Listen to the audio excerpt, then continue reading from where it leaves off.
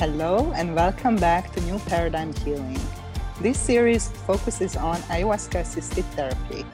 Our intention is to educate, inform, and support the conscious and responsible use of ayahuasca in the Western context. If you want to know more about ayahuasca-assisted therapy and our upcoming trainings and workshops, sign up for our mailing list to be the first one to know about the latest news at avatarhealingarts.com. Help to build our tribe by sharing our message with your friends and family and joining us on our social media platforms. My name is Nina Itzel, and today I'm excited to welcome Casey Kennedy, who will assist me in the upcoming episodes where we dive deeper into the ayahuasca integration process and share juicy bits from my book, Heart Medicine.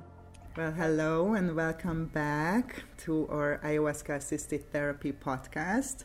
My name is Nina Itzel, and I am here with Casey Kennedy again, continuing our book review. If you haven't heard about my book, then check it out on Amazon or balboapress.com. Heart Medicine, Ayahuasca-Assisted Therapy, and the integration process. So we are diving deeper into the integration and how to navigate this integration process and what do we exactly mean by that. So I'm so happy to be here with you, Casey, again. So welcome. Thank you for having me, Nina. Yeah, I appreciate you having me on again. This is a lot of fun last time, and I'm learning a lot. There's so many different kinds of plants, from psychedelics to things like cacao to help open your heart, Chiricsanengo. I wanted to know if you were using other plants on your journey in this year to 3 years after, and what, maybe do you advise people to do things like psilocybin, other psychedelics, maybe attended different ceremonies, or maybe halt that experience while you're integrating these lessons from other ayahuasca. Can you explain some of that? Yeah, thank you. This is a great question, and I think a lot of people probably thinking about this or have different experiences. So really the first thing that I would like to share is that I think it's always a very individual decision. So it depends a lot of what's going on with the individual and what are their exact circumstances. So I do not believe, that one rule fits all, and this could be said that this is, pro or against integrating with other plants. So I think this is the most important, that everybody who decides to use other plants or not use follows their internal guidance and they make their own decision. But also I think it's important that they have sometimes outside support and reflection to help them, to guide them to their own truth inside of them, because sometimes people can be lost and they can just don't assess the situation in a reasonable way. So it's very individual. I think it's the two biggest category would be integrating. If you're talking about using other plants, like are they psychedelic, psychoactive plants or not? If they are not, like we're talking about different herbs or cacao or supplementations and things like that, that's often used in the integration, again, depending on the individual needs, especially if they have any physical problems. These plants and herbs can be very useful. It's very important that we are working with a person, a herbalist, a guide who has extensive knowledge of this and can work with the individual on an individual basis, recommending any kind of supplementation or use of different power plants or healing plants. And in terms of psychoactive plants, I personally, in my program, when somebody is doing my program, the first time they do it, a lot of people that I work with, they are first timers. They never worked with this medicine before. So the first time they do this more than 1 year program, I do ask them not to use any psychedelic plants during the integration process unless we otherwise agree. So again, there could be circumstances or situations. For example, I worked with somebody who went through the integration, and towards the end of the integration, she was still taking a certain kind of pharmaceutical medication that she wanted to completely let go of. And in the end, what was helpful for her to use microdosing of psilocybin to let go of that pharmaceutical in the end. So again, it's very individual, but generally I would say that in terms of the ayahuasca, it's a very strong medicine. So first, let's integrate, what is going on. For most people, that is an overwhelming experience. This is my experience, that it is overwhelming as it is. Why would you put on top of that, just doing more and more? Sometimes it could be a mind trap of this thirst for more and wanting to have more medicine and drinking more and more, in terms of like very Western mindset that, okay, just take more of it, and then the more the better. That is not my experience necessarily. And it's, I think, important to discern on an individual level that why you are doing it. If you are deciding to use other plants, and especially more powerful plants in your integration, why you are doing it, and what kind of support or reflection do you have, to help you to guide yourself with that. So I think it's important, that you have around you people who can help you, because you are on a roller coaster. We talked about it, and sometimes you are very convinced that this is the best thing that you can do, and it's really not, but it appears in that moment, and I'm sure you can relate. So what I would again emphasize, that it's an individual decision, like based on the circumstances in that moment, and have somebody who has experience guiding people through this experience that can reflect to you also other perspectives to consider before you are making a decision like that. What is your experience, Casey? Like, have you used any other plants, and how do you feel about what was your motivation if you did use? Well, my experience with other plants came pretty recently. It was about maybe 3 months ago. I attended a cacao ceremony with a group of women that I found here in Oklahoma that were really aligned with the plants, and very knowledgeable of the plants. I'm super impressed with their safety, and like just the way that they conducted themselves. I just felt very comfortable with them, and I met them first, and then I've done 2 psilocybin ceremonies since, and worked with the mushroom for the last 2 months. And it has been a lot. And the intention for me going to the mushroom was I was getting signs. I was getting signs in meditation. I was spending, and still am, about 3 to 4 hours a day in meditation. And it just kept showing up. It was showing up in nature. And so I was guided to this group of women. I can see why it's not a good idea for the majority of people, even myself. I haven't quite gotten to the year integration space on this journey yet. I'm just kind of going with what my heart is telling me. But when you are in this space of not really knowing an ego, kind of going into this next topic of making rational or irrational decisions and not really knowing, I found myself in that space of wanting to make all of these drastic decisions, and then just like, okay, there are tools here to deal with. There are people here. Maybe just pause on those drastic jumps to Peru and changing your entire life. And so to me, the medicine has kind of helped balance that.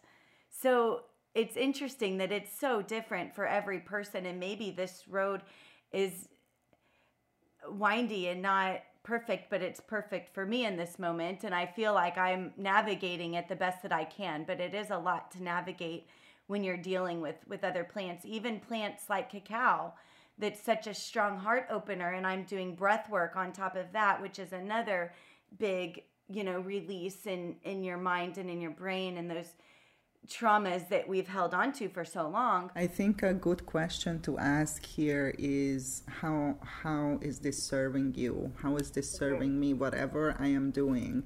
If you are guided to work with these plans and you feel better and more grounded and more clear and more secure in yourself, and it's definitely you are benefiting from this work, absolutely follow that.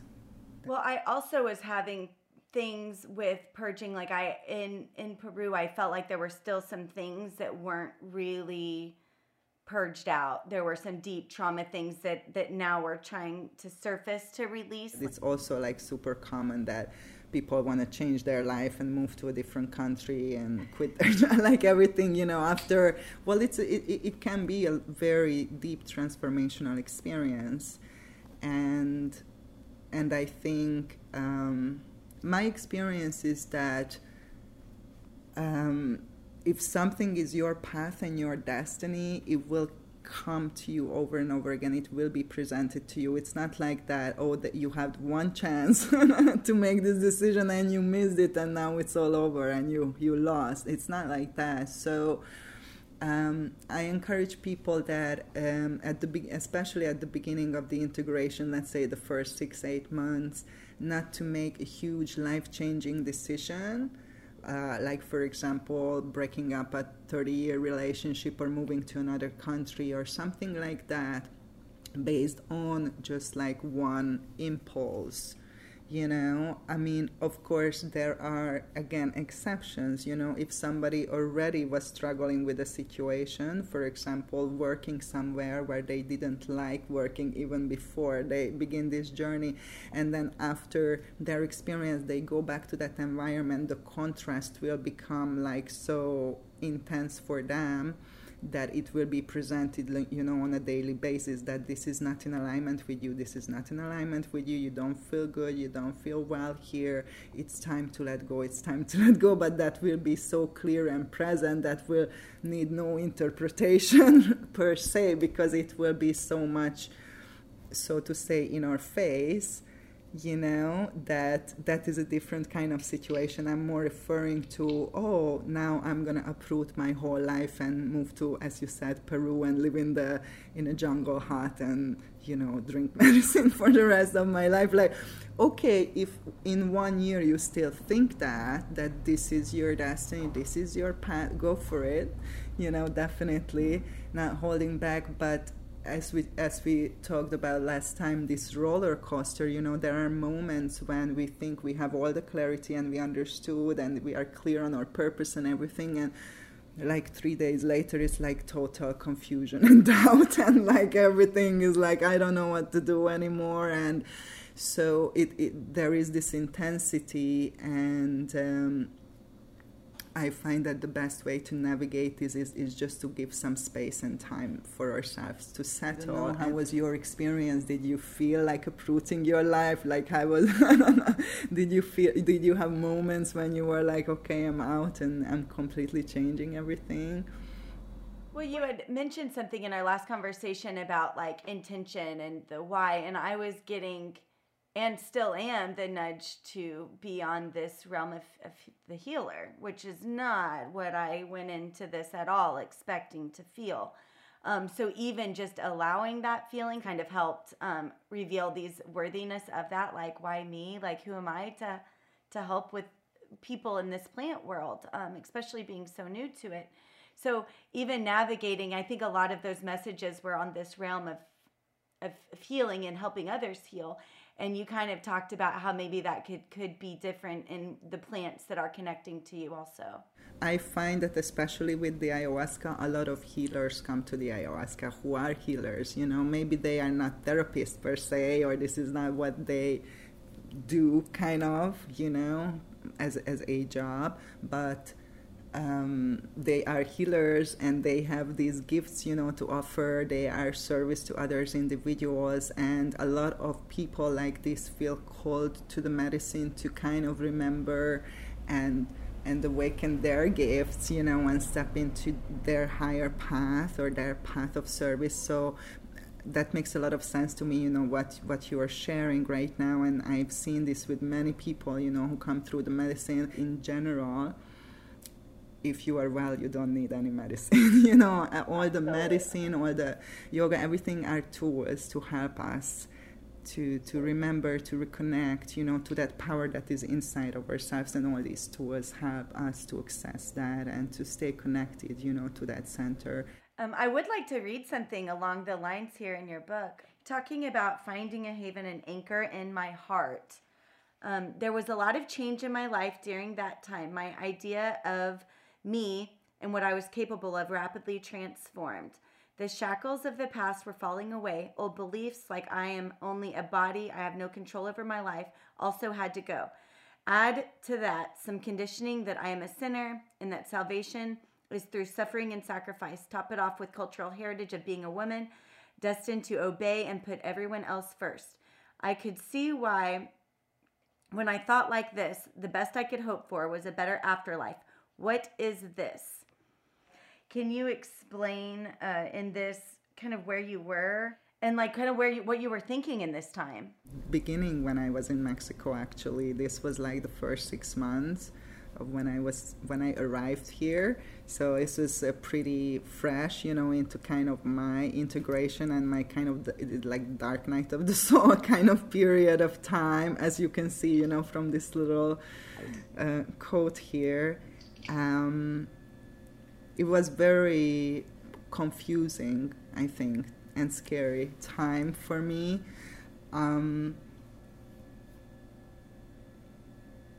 What would be a good experience or a good metaphor? Maybe people who are divers or who dove before, when you are diving and you are going down or coming up and you can't see the bottom yet, so you are in the ocean and everywhere around you is just the blue water, and there are moments when you lose your sense of direction because it's the same everywhere, and you are, gravity is not like working in the same way, and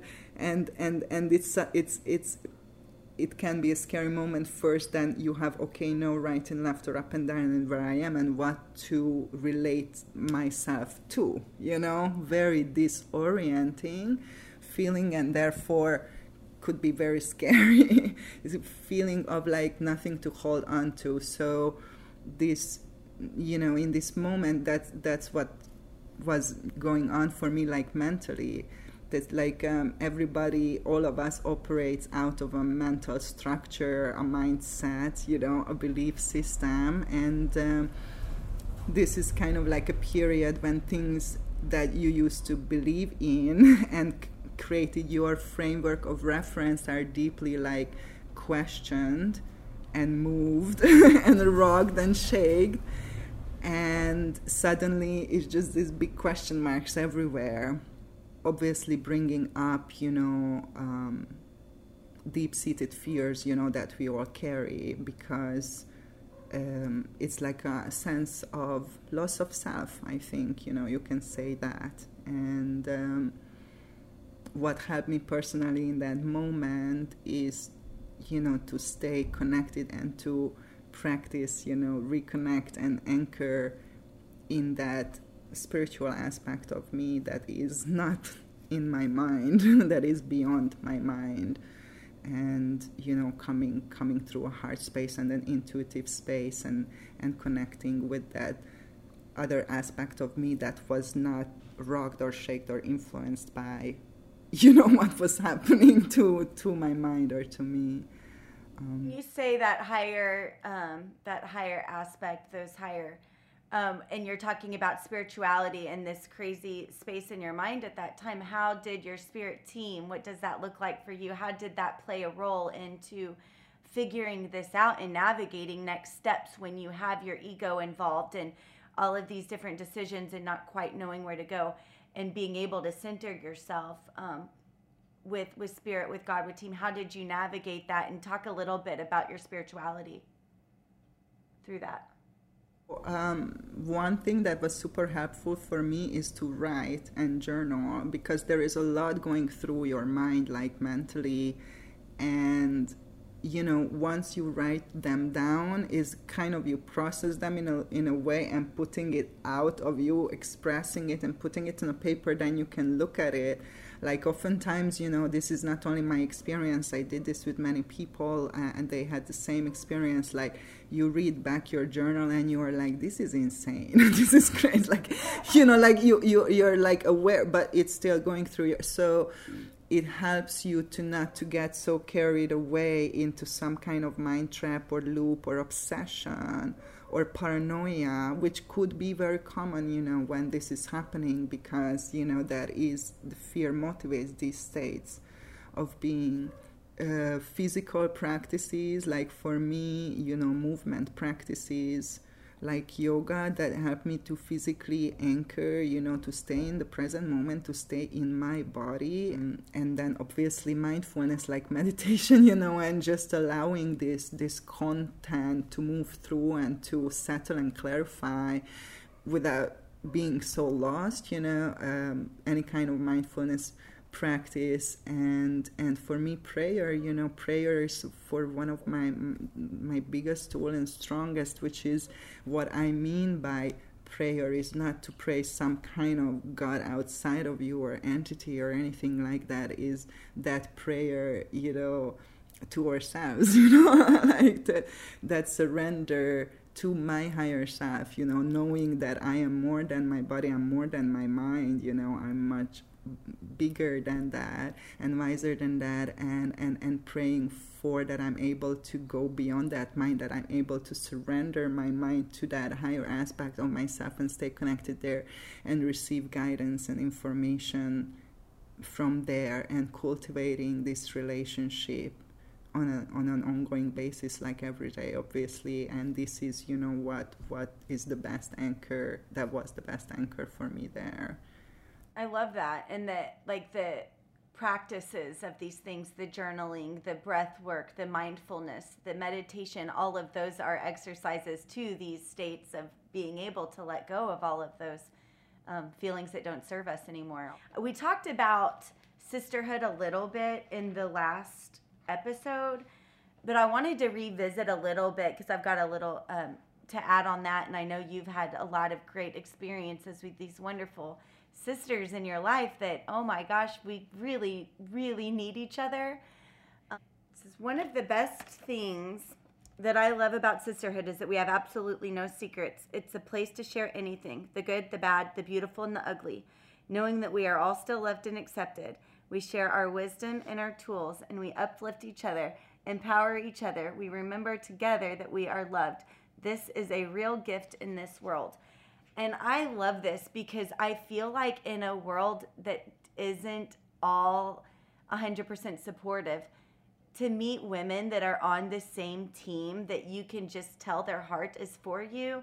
And like, my roommate from Peru is my soul sister.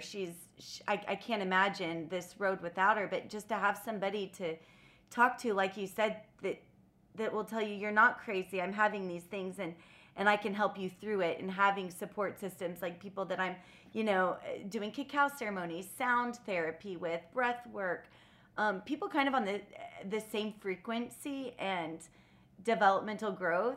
Talk about the need to have that. I know you have clients that you've experienced, their need for that kind of support. Will you go into that?